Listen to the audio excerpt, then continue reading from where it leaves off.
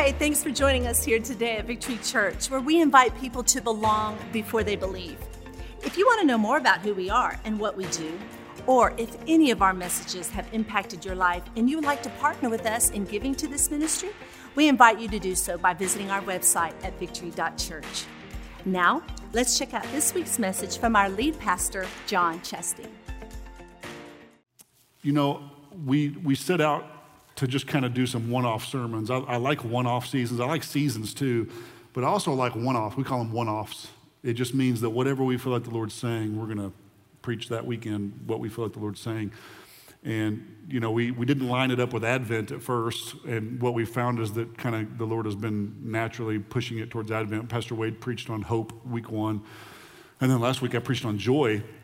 We talked about how joy is a kingdom work. It's not a feeling, it's something that we must work. It doesn't work unless we work it. And I pray that you're flexing that muscle and finding your joy.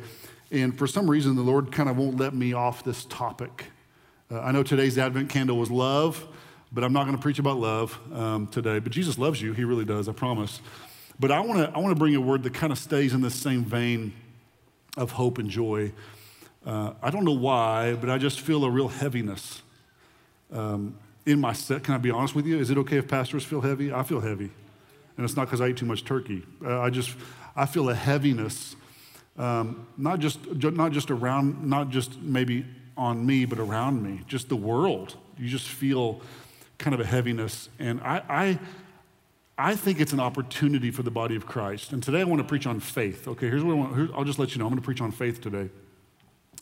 And it's a super wide topic. I get it. Like you could preach a year on faith and not scratch the surface. And I know you're going to have, well, what you should have said. And don't come to me with the verses I should have preached and what I could have said. I know it's vast. Okay, I'm going to focus on one particular area in this topic today. But I think it's a real opportunity for the kingdom because if you notice, we've lost things to put our faith in. It's hard these days to put faith in government. It's hard to put your faith in the news. It's hard to put your faith in even the U.S. dollar. There's inflation. There's unrest. And really what this is beginning to present, if we'll see it for what it is as believers, this is an opportunity when people are searching for something to put their faith in. We can actually show people what they should put their faith in. And so we as believers have to model this really well. It's with joy, it's with hope, it's with all these things. And so faith is one of those topics that is really wide and really vast, and you can go a lot of different directions with it. But it's something that I want to speak on today. So if you have your Bibles, turn to Matthew chapter 1. I kind of threw a wrench in my plans this morning about 2 hours before the first service. I just totally changed my base scripture. I changed a bunch of my stuff and threw the tech team for a whirl. But I really felt like the Lord was having me lean into this passage from the Christmas story in Matthew chapter 1. In verse 18, it says this. It says, "This is how the birth of Jesus the Messiah came about." So we all know that it came about. We all kind of understand that. We're celebrating that. But I like this. It says, well, this is how it came to that. It's kind of giving us the setup to it. It says, his mother Mary was pledged to be married to Joseph. But before they came together, she was found to be pregnant through the Holy Spirit. Because Joseph, her husband, was faithful to the law, and he did not want to expose her to public disgrace. Because according to, it says he was faithful to the law. It's talking about the law of the Old Testament, the Levitical law. And technically, he should have disgraced her. He should have kind of exposed this because he didn't know, it's not, I don't know if somebody's ever came to you and said, I'm pregnant, but it's the Holy Spirit, I promise. I mean, I don't know what your first thought would be, but his first thought was probably similar to that. But I love this because it says, because Joseph, her husband, was faithful to the law, yet did not want to expose her to public disgrace, he had in mind to divorce her quietly. Now, these next 6 words is where I'm going to kind of set this up today. But after he had considered this. So he considered all of this, and then after he had wrestled with this, it says that the angel of the Lord appeared to him in a dream and said, Joseph, son of David, do not be afraid to take Mary home as your wife, because what is conceived in her is from the Holy Spirit, and she will give birth to a son, and you are to give him the name Jesus, because he will save his people from their sins. So it's really easy for us thousands of years later to read the Bible and read it with context because we understand the context. We know what happens. We know how this whole story turns out. And so it's easy for us to look at the Israelites or to look at Jonah or look at Gideon or to look at all these people in the Bible and read their story and kind of we see how it ends. And so we read it with a skewed mind. But the real challenge for us, if we really want to learn from the scriptures, is try to read the scriptures from their context, not ours. Like what did it feel like for Joseph? And I love these words. It says, after he had considered this. And that's a really nice way of saying after he had really wrestled with this. After he went through some really, really dark thoughts. After he had lost faith in everything he thought and believed and hoped. In fact, this word considered in the Greek is the Greek word anthumeyemi, I'm going to say this right, anthumeyemi, and it means to revolve in the mind, to ponder, to deliberate. So it doesn't say to resolve in the mind, it says to revolve in the mind. So you think about a revolver, like a pistol, right? We can use that analogy in Oklahoma. It's something that goes round and round and round. And this is something we can relate with. If you've had something that you've worried about, you've stressed about, and you've stayed up late at night, you lay in your bed at night staring at the ceiling because you can't sleep, you are considering it. You are revolving this in your mind. And this is giving us a picture of Christmas. I don't think Joseph was in the Christmas spirit. I think he was struggling. I think he was revolving. He was struggling with this. He was wrestling. His faith was being tested. And, you know, we like to sing songs around this season, Joy to the World and Silent Night and All is Calm, All is Bright. And Joseph's like, I wasn't calm. Ain't nothing about my situation that was bright. It was dark. I didn't know what to do. Everything that I had thought, all my plans, everything that I had set up in my mind about my marriage to Mary and all of these things in my future, everything in this moment was in turmoil. And sometimes life can really feel this way, and it's frustrating. It's really, really, really frustrating. I don't know if you've ever believed God for something and had hope for something, only for your hopes to be let down. And so today I want to talk on this. It's an odd topic. It's an odd title for a Christmas season message, but I want to talk about the frustration of faith. The frustration of faith. Because we can all be cute and throw around this word faith and pretend like we all got it all the time. But the truth of the matter is, if you've ever walked through anything difficult, trying to have faith for something is really frustrating. Trying to have hope for something is really challenging and frustrating. When I first became the lead pastor of the church, we had a lot of difficulties and a lot of struggles we were going through. And I remember the leadership team, we would get together and just wrestle through all the different things that we were facing and the challenges that were before us. And Pastor Dale, who is an executive pastor here, he's kind of the CFO, COO, who I'm incredibly thankful for. You'll never see him on this stage really, but he does a lot of things behind the scenes. He would always say these words, and he still says them many times to this day. He would always say this. He would always say, if it weren't for that faith thing, this would be a lot easier. There's always this element to whatever it is that we're going through in life. And if it wasn't for that faith element, if I didn't have to believe for something that I can't see, if I didn't have to believe for something that I can't feel and I see nothing happening that would lead me to believe that the thing that I'm hoping for is actually going to happen, but somehow, some way, I have to move past my feelings and move past the reality of what I see with my eyeballs. And how do I have faith for something that I can't see? So I want to kind of unpack this today and us wrestle with this because faith, I don't know if we know this or not, or realize how important faith is to our walk.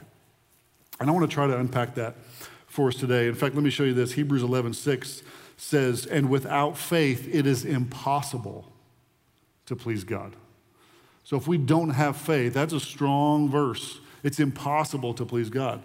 Isaiah chapter 7, verse 9 says, if you do not stand firm in your faith, you will not stand at all. So if that verse is true, we better learn how to stand in our faith. We better learn how to stand firm on things that we can't see and things that we don't feel because we believe in something greater than the things of this world. We believe in something greater than the things that my feelings lead me to believe. So I want to start kind of with a question. one, kind of two questions. One, what have you lost faith for? What is it something that maybe you had faith for at one time, but you've kind of lost the faith for that? Maybe you've lost faith for your marriage or a financial deal, or it could be anything in your life. Maybe you've tried to get in shape and tried to get fit and tried to kick the habit and tried to treat your body better, but over and over again you just fail and you kind of just give up. Maybe it's mental health. Maybe, I tell you, mental health is directly tied to faith.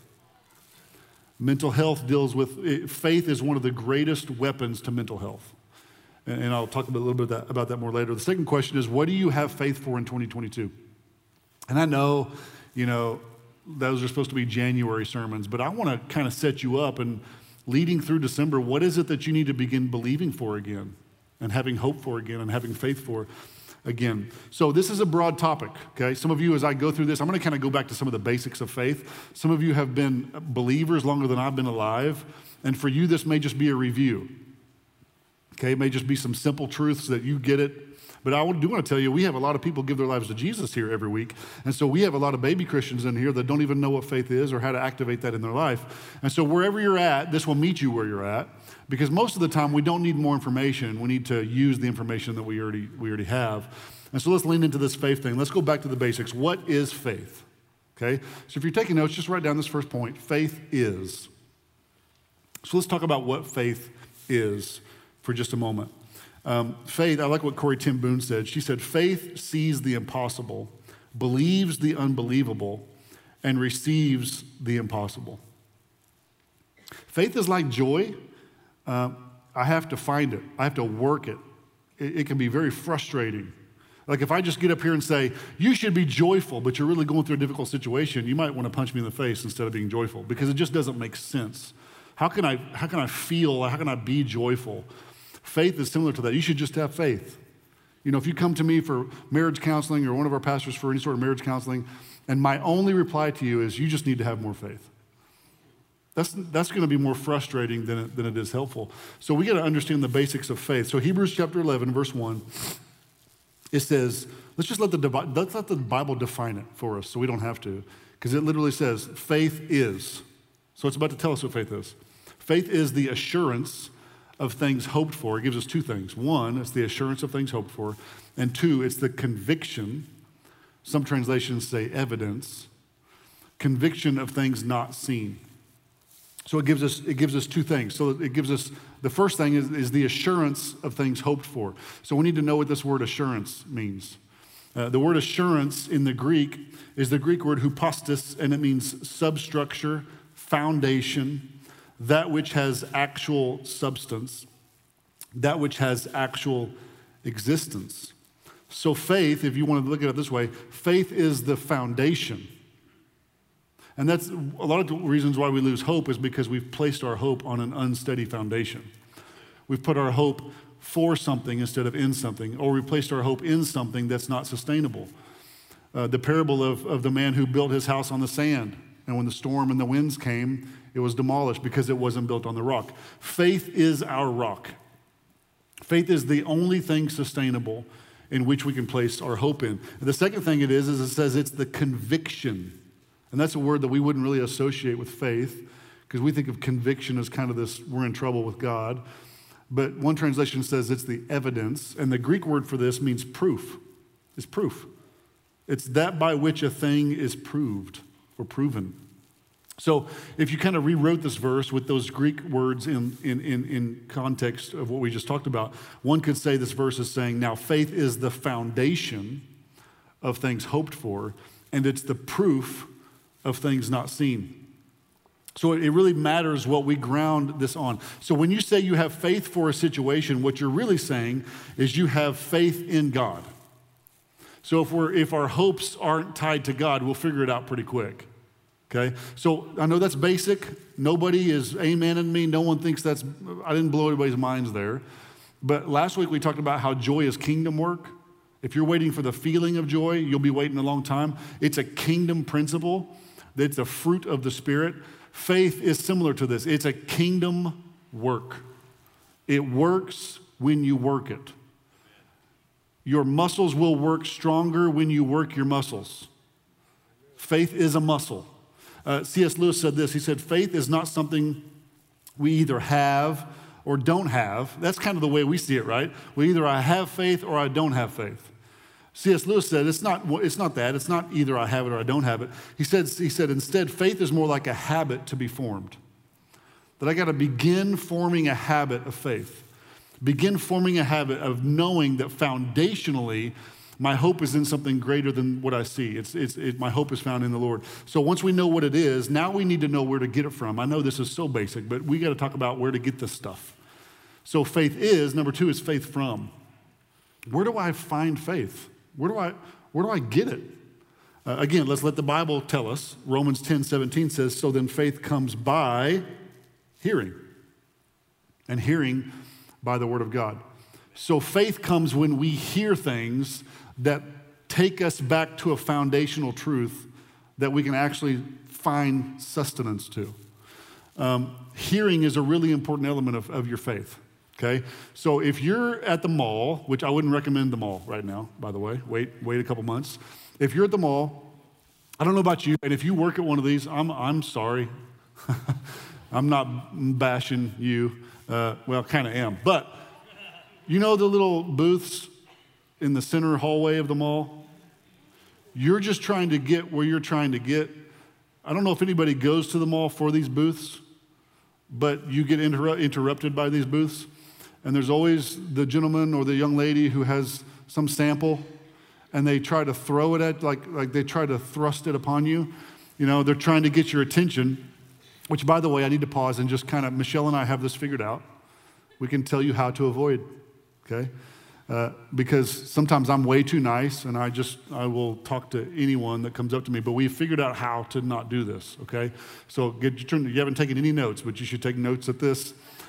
So the key is, you know, be holding hands now with your spouse. If you're with some stranger, I wouldn't recommend that part. But Michelle and I will be holding hands. The number one thing you must never, ever, ever do is make eye contact with this leech. I'm sorry. Never, ever, ever make eye contact. If you make eye contact, it's over. You're probably buying whatever is there's this stupid chirping dog that I'm like, if I had to work there, I would just push that. I'd be like Jesus in the temple turning tables over. Stupid chirping. Okay. So never make eye contact. The second must is if and when they see you. Now this is tricky because you can't make eye contact with them, but you got to see out of your peripheral to notice when they notice you. And when they notice you, you must immediately enter into a fake conversation with your spouse. And if you really want them to leave you alone, pretend like you're fighting.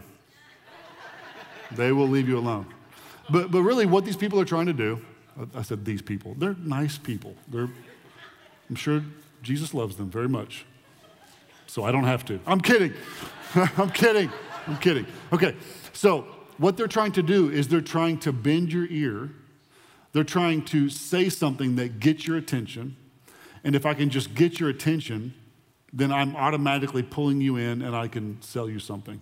They understand the value of you hearing something.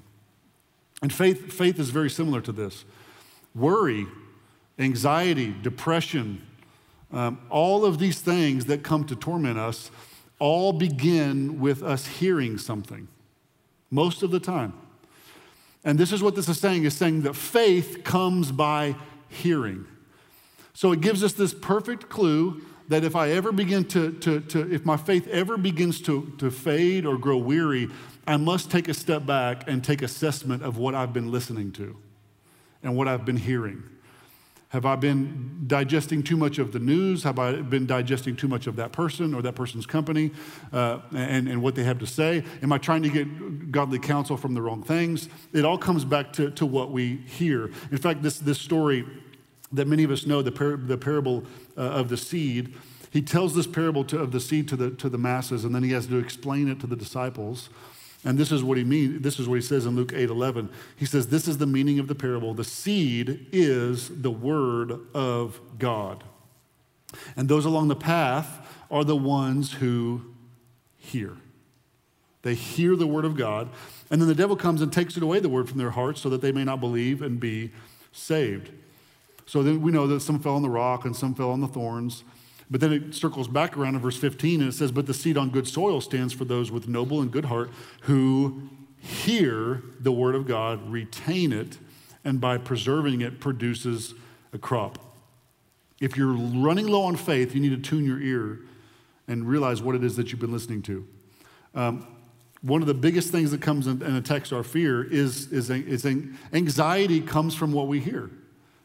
Fear comes from what we hear. So we got to understand where we're getting our faith from. It comes from the Lord. It comes by hearing the word of God. Number 3. So once we know what faith is and where to get it from, and I know this is simple, but we need to really understand what our faith is in. Okay? And I know that sounds really easy, but I want to expose a few things that might show us that sometimes, just sometimes, our faith is in the wrong things.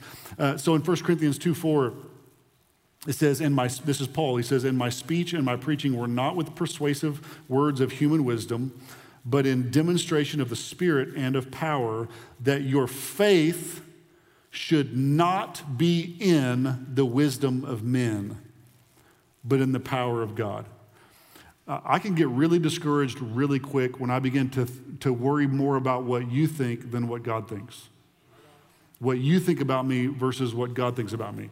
And we may need a review of going back to the orphan heart messages and understanding that really I'm going to find my faith not in what other people think about me or what others say about me or what I even think about me. I want to find my faith based on what God says about me. It really matters what we lean on. What you lean on is what your faith is in, okay? And I want to unpack that for just a second. Many of us know the verse, Proverbs 3:3. It says that love and faithfulness never leave you. Bind them around your neck, write them on the tablet of your heart. Then you will win favor and a good name with the sight of God and men. Trust in the Lord with all your heart and lean not on your own understanding. In all your ways submit to him and he will make your paths straight. This word lean in Hebrew is the Hebrew word sha'an, and it means to trust in, to support oneself with.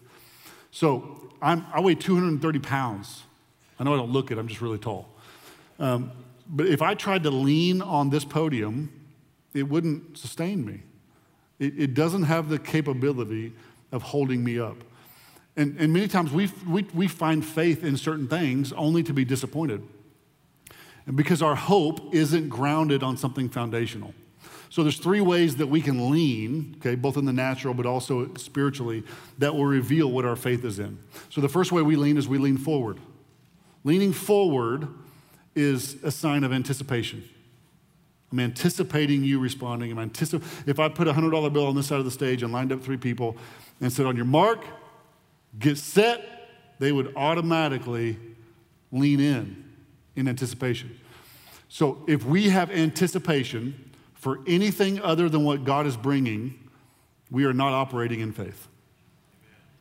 If my anticipation is for my boss to give me a raise, I'm having my faith in my boss instead of in the Lord. If I'm anticipating getting a promotion, if I'm anticipating anything, I'm leaning forward. The only thing I should be leaning into is, God, I am so full of faith that you're going to do something great. I don't know what it is, but I have anticipation for it, okay? The second thing we can do is we can lean over. Now, we do this all the time in church, and all the introverts hate it. My wife is one of them. She's like, if you tell me to look at my neighbor and say something one more time. All the introverts that hate that, raise your hand. They're too shy to raise their hand, but they're doing it. If I told you to look at your neighbor and say something, you would look at them and you would lean over. It's instinction. You instinctively lean over. So if we're leaning over, it's conversational. We're having a conversation. If we're leaning over to have conversations with things that we're struggling with anything other than the Lord, and getting our first and foremost advice from other people or other things, then we're putting our faith in the wrong things. Now, the Bible says to get godly counsel. I'm not saying you shouldn't talk to people. You should do that. Make sure you're talking to the right people. But leaning over is conversational. Who do you want to talk to? Okay? Do you want to go to the Lord first, or do you want to pick up the phone and call your girlfriends first? Okay? The third one is we lean back. Lean back is a symbol of I'm relying upon. You're leaning back in the chair right now, and you're relying on it that it will hold you. You're trusting that it has the strength to sustain you. And this is something that we do without even realizing we're doing it. We can lean back on a career. We can lean back on a bank account. We can lean back on relationships. We can lean back on influence and titles. So if we're leaning back on anything other than the Lord to sustain us and to hold us and to bring us peace and clarity, then we may be having faith in the wrong things. I love what this says in Matthew 6:28. It says, and why worry about your clothing? Look at the lilies of the field and how they grow. They don't worry or make their clothing, yet Solomon in all his glory was not dressed as beautifully as they are. And if God cares so wonderfully for wildflowers that are here today and thrown in the fire tomorrow, he will certainly care for you. Now watch how he ties worry to faith. So that was all about worry. And then he says, why do you have so little faith? And then he goes back to worry. So don't worry about these things. I don't know if you've ever stopped to think about how closely tied. If I asked you what's the opposite of faith, most people say fear. And I think that that's true. I think fear is one of them. But according to this passage, the opposite of faith is worry. Now that hits me as it hits some of you. Growing up, I was what my mother referred to all the time as a worrywart, which I don't even know what that means. Like, why do we associate worry with a wart? That's weird. It's disgusting. It gives ugh. How many of you struggle with worry? You'd be honest enough to say worry is one of my spiritual gifts. Worry does not mean that you failed, that you're crashing, that you're burning. Worry is an indicator. If you're a pilot and you're coming in for a landing and you're coming in too low or you're coming in too high, a red light will flash on the dashboard that says you're coming in too low. And if you don't make a correction, you will crash, right? If you're on your way here today and your gas light came on, it doesn't mean you're out of gas. It means that if you don't stop and get some gas pretty soon, you're going to be walking. And this is what worry is. We must begin to see worry. If you worry, it doesn't mean that you're a bad person. It doesn't mean that. Worrying should be a flashing indicator light to our spirit man saying, okay, what is it that I'm not trusting God with? What is it that I'm not having the faith for? If you worry about your kids constantly and their well-being and their safety, that's not a bad thing. That means you're a parent. Good job. You should probably care. But if you're obsessed with it and you're worrisome, maybe you need to apply more faith to that area. Maybe it's money. Maybe it's work. I don't know what it is, but it's a flashing indicator to show us, because it says, you of little faith. Why do you have so little faith? Almost like there's a measuring cup. Isn't that weird? I want to talk about that in just a minute, but all through the New Testament, it's almost like you have too little, you have so much. If only you would have had enough, if you could just get a little more faith. It's almost like this measuring cup. This word little faith in the Greek means to trust too little. To trust too little. Worry in the Greek means to be anxious, to be troubled with cares, to seek to promote one's interests. That last one is a little more convicting than the others. When we worry, we're hoping for something and not hoping in something. Worry involves hoping for. Well, I just hope so. I'm hoping for the best. Faith means I'm hoping in something greater than anything else. My hope is not in the situation. My hope is in the one who can solve the situation. The one that can make a way where there seems to be no way. So something that seems impossible, I can have faith for something that seems impossible because my faith is not in the impossible. My faith is in the one who can make the impossible possible. So it's foundational, okay? So hope without faith. If you have hope without faith, you have anxiety and fear and doubt. This is mental health at its core, okay? Hope without faith creates unhealthy mental health, which, by the way, is rampant right now. The world needs faith in Jesus because it is the only thing that is strong enough to hold up our weary minds. So hope with faith, so both involve hope. Hope without faith causes anxiety and worry and mistrust and doubt, which is bad for you, by the way. Mental health is directly tied to your physical health. Your body was not meant to operate on that much cortisol at all times. So hope with faith produces peace and joy and the fruits of the Spirit that come from a place other than the reality of what we're surrounded by. The key element of this is faith. So one is both of them involve anticipation. Think of it this way. So both have hope. I'm hoping without faith. I'm hoping with faith. Both involve hope. Both involve anticipation. Hope without faith is bad anticipation. Hope with faith is good anticipation. And if you don't think there's bad anticipation and good anticipation, ask your kids how they feel on Christmas morning before they open gifts, and ask them how they feel when you go to the drawer where the belt is. They are anticipating getting grounded or getting spanked. I don't know what you do in your family. That's your business. Whatever it is that you do, there is bad anticipation. So we can have a good anticipation or we can have bad anticipation. To worry is to apprehend anxiety and fear. Okay? And to have faith is to apprehend peace and trust. So we have to have faith in something. So we know what faith is. We know where to get faith. We know what to put our faith in. And then number 4, then we develop faith for. Okay? For. Now that we know what it is, now that we know what it comes from, now that we know to put our faith in something, now I can use my faith for something. Now I can begin to flex this muscle. I went to the gym and I built some muscle up, and now I'm going to use my muscle for a purpose. Okay? So, interesting thing about faith that makes it really frustrating is that it must be acted upon first in order to demonstrate that it exists. It's kind of a strange dichotomy. It's not like you can see faith and you're like, I kind of like that. I think I'll try it. You must act upon faith before you can ever prove that faith exists. I know, y'all need to unpack that for a while. It's like cow to Newgate. So I have to activate faith first in my life, and I have to make it a habit. I make it a habit. If you go into the gym working out, the first week you maybe only bench 50 pounds, but hopefully within a year you're benching 100 pounds. You have more strength for today than you had yesterday. I didn't have the faith I have today when I first became a senior pastor. I didn't have it. But little by little, watching God show up more than I ever thought or dreamed or imagined or hoped. I never had faith to preach. I had no idea how to preach. I'd never preached a day in my life. I didn't want to go into ministry. It scared me to death. And now preaching is one of my greatest joys. I love it. I have faith for it because God built that up in me slowly over time. So we flex this muscle. So this morning, the 11 o'clock doesn't know Mama Lou as well as the 9 o'clock does, but Mama Lou is this 86, I think she's around 86 years old. She comes back with me every Sunday morning and does communion with me. And before I preach, and she prays over me, and she's just a sweet, dear lady.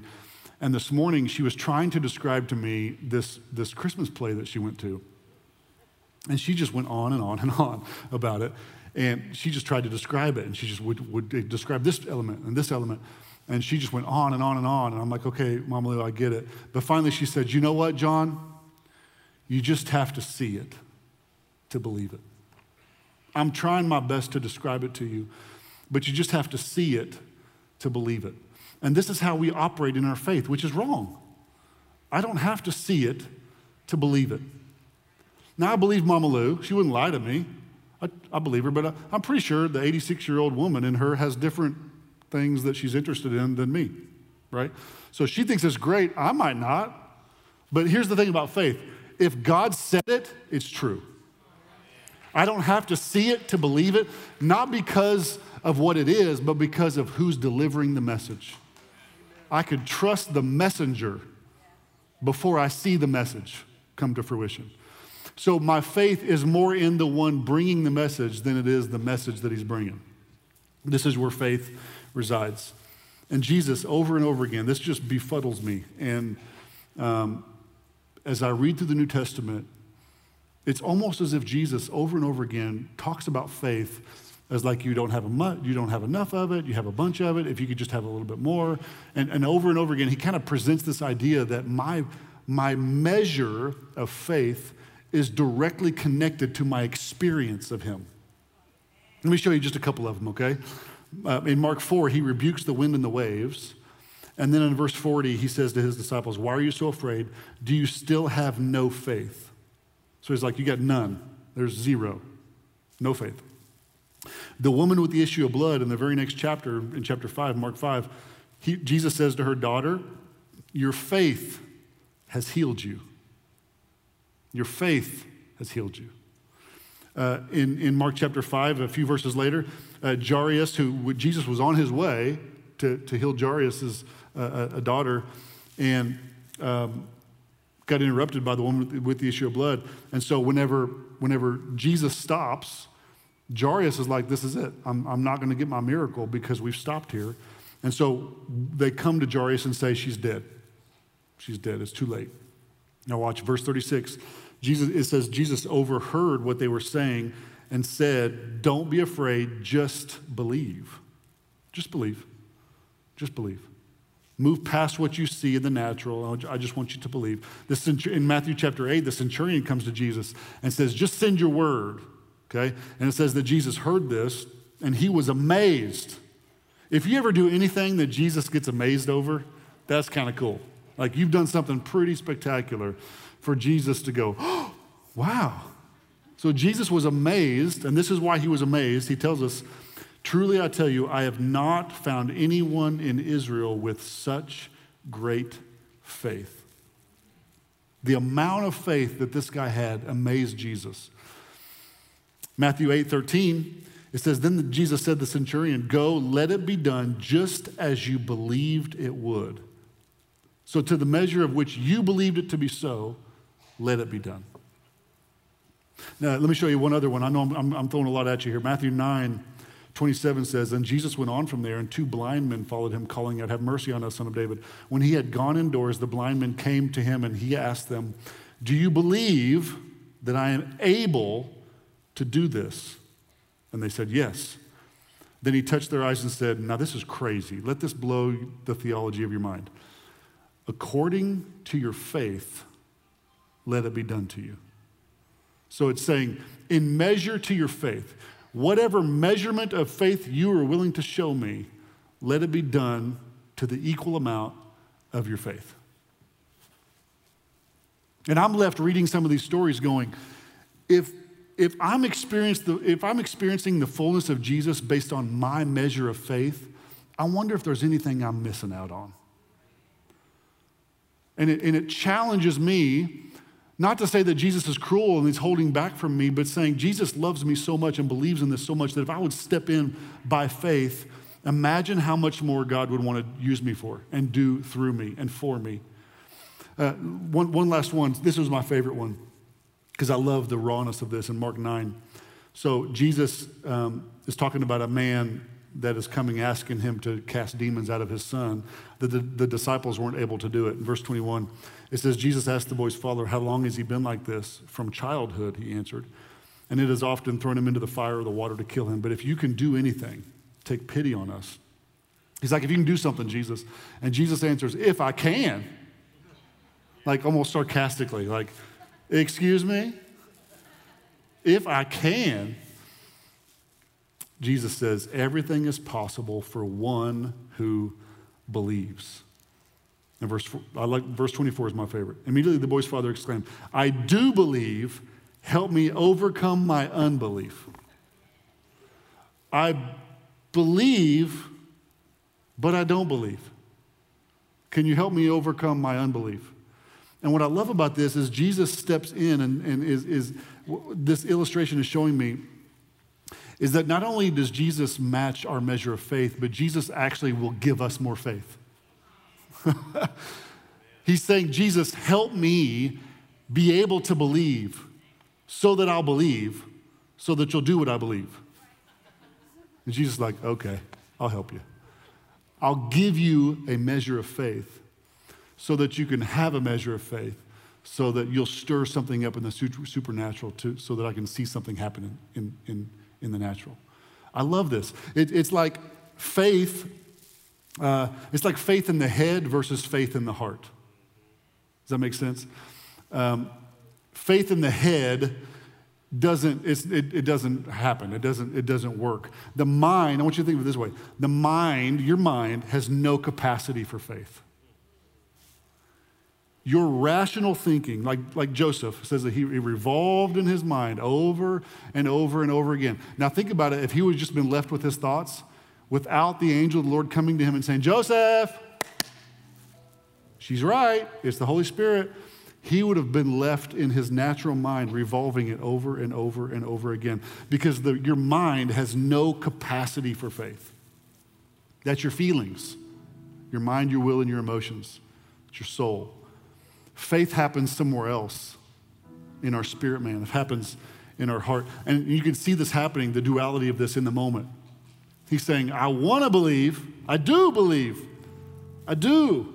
In my heart, I do, but help me overcome the unbelief in my head. So when we know what faith is, we know where faith is from, we place our faith in the right thing, and we put our faith towards the right thing. This is what I would refer to as the faith walk. It's a faith walk.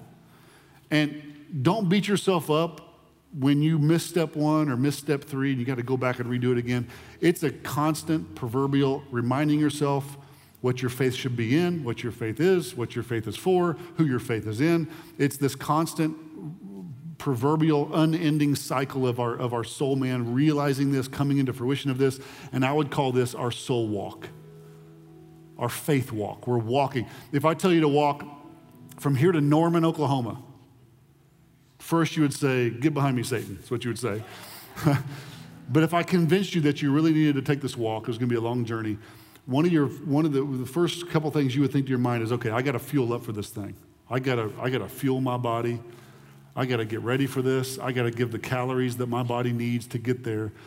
And when God gives us something that we're hoping for, it's a long ways off. I'm hoping to get to Norman, and you're hoping that your marriage is going to get better, and you're hoping that your finances are going to improve, and you're hoping that your career works out, and you're hoping and you're hoping and you're hoping and you're hoping. If you don't fuel your faith for that journey, you'll never make it because your hope is in the wrong thing.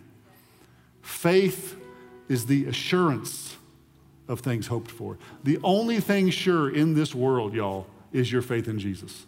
That's it. That's the only fuel that will get you to your destination. I'll close with this. 2 Corinthians 5:6 says, now, so we are always confident. That's a strong statement. I'm not always confident, are you? Knowing that while we are at home in the body, we are absent from the Lord, for we walk by faith, not by sight. Verse 6, always confident, is dependent upon verse 7. I walk by faith and not by sight. The only way to be confident is to not walk by what you see, but by what you know. It's the only way to walk through this life with confidence. And by the way, it's the only way to walk through this world with joy that's unspeakable, that is unexplainable. It's the only way to walk through this world with peace that is unexplainable. It doesn't make sense. It's because I'm walking by faith and not by sight. So we don't walk by what we feel. This is my challenge to you. Don't walk by what you feel. Don't walk by what you see. Don't walk by what others think about you. Don't even walk by what you think about yourself, because that will take you down a bad road too. I walk by faith. I have the assurance and the confidence, not in my situation, but in the one who is aligning my situation, and the one who loves me and cares for me and redeems me from the pit of hell and sets me upon the rock and is my only sure and steady hope in this world. Faith can take you from concerned to confident. Faith can take you from being frustrated to being fixated on the one thing that really matters in your life. And I don't know who this is for, but God would not let me move on from this idea of hope and joy. And I think faith became this foundational piece to this. Faith only works when you work it. Okay? Work it out, man. You got to get in the gym. You better get in the gym and start working out this muscle called faith. Would you stand to your feet with me at our campuses?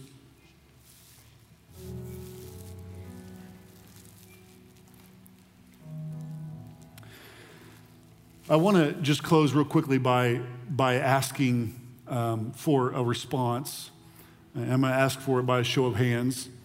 And I just want to pray for you if you're here and you're struggling with any sort of faith, not faith in Jesus. Maybe that is that for you. I'm asking you if you're struggling with hope for a situation. And again, this is the beginning of a process. You're going to begin a journey, a process of discovering your faith walk. But I want to kind of pray over you just to kind of spark this thing, okay? So at Edmond and OKC both, would you just shoot your hand up and say, that's me? Will you pray for me? I got some things I need more hope in. I need more faith in. Awesome. Hands going up all over. Pastor Wade, take it over there whenever you like, brother. Let's pray. Father, we acknowledge that many of us are hopeless. We're broken. We're battered. We're torn. Honestly, we're just exhausted, Lord. We're tired. We're tired of having anticipation for something that never comes. We've gotten our hopes crushed so many times that it's hard to get our hopes up for anything. I've lost my anticipation. I've lost the ability to anticipate good things in my life. God, I pray that today that you would get our hopes back up. But this time we're going to do it differently, Lord. We're not just going to focus on the thing that we hope for. We're going to put our hope in the only one that can sustain us no matter what happens. So God, build our faith today. Build our faith. May our measure of faith increase. Put another plate on the bar. We're going to build some muscle. We're going to increase our stamina. We're going to stretch ourselves. God, build our faith today, Lord.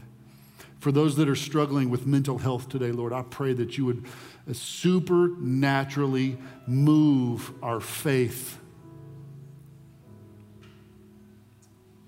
Give us faith in the heart. May you visit us like you visited Joseph. Joseph was tormented. He was revolving in his mind and struggling and wrestling and challenged with this. And the Bible says that the Lord came to Joseph and spoke a word over him that stopped the revolving door of fear and doubt and anxiety and pivoted him back to faith, back to sustainable faith.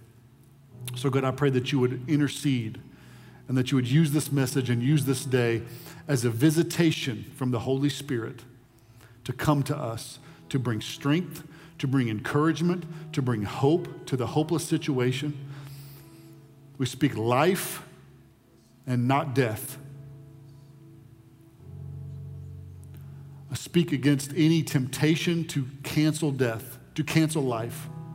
If anybody is considering taking their life, if anybody is considering aborting a baby, I pray that life would invade the darkness, that light would come and show hope and show faith and show renewal and show possibility.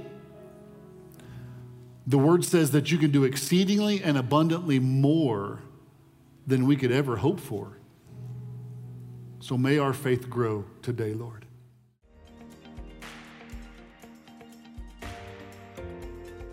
Thank you for joining us here today for this week's message. And here at Victory Church, we are called to equip people to live in His presence, move beyond ourselves, and be transformed. And this can only happen through your radical generosity, your serving, and your prayers. If this message or any of our messages have impacted your life and you would like to partner with us by giving into this ministry, you can do so by visiting our website at victory.church/give. Thank you again for joining us and have a great day.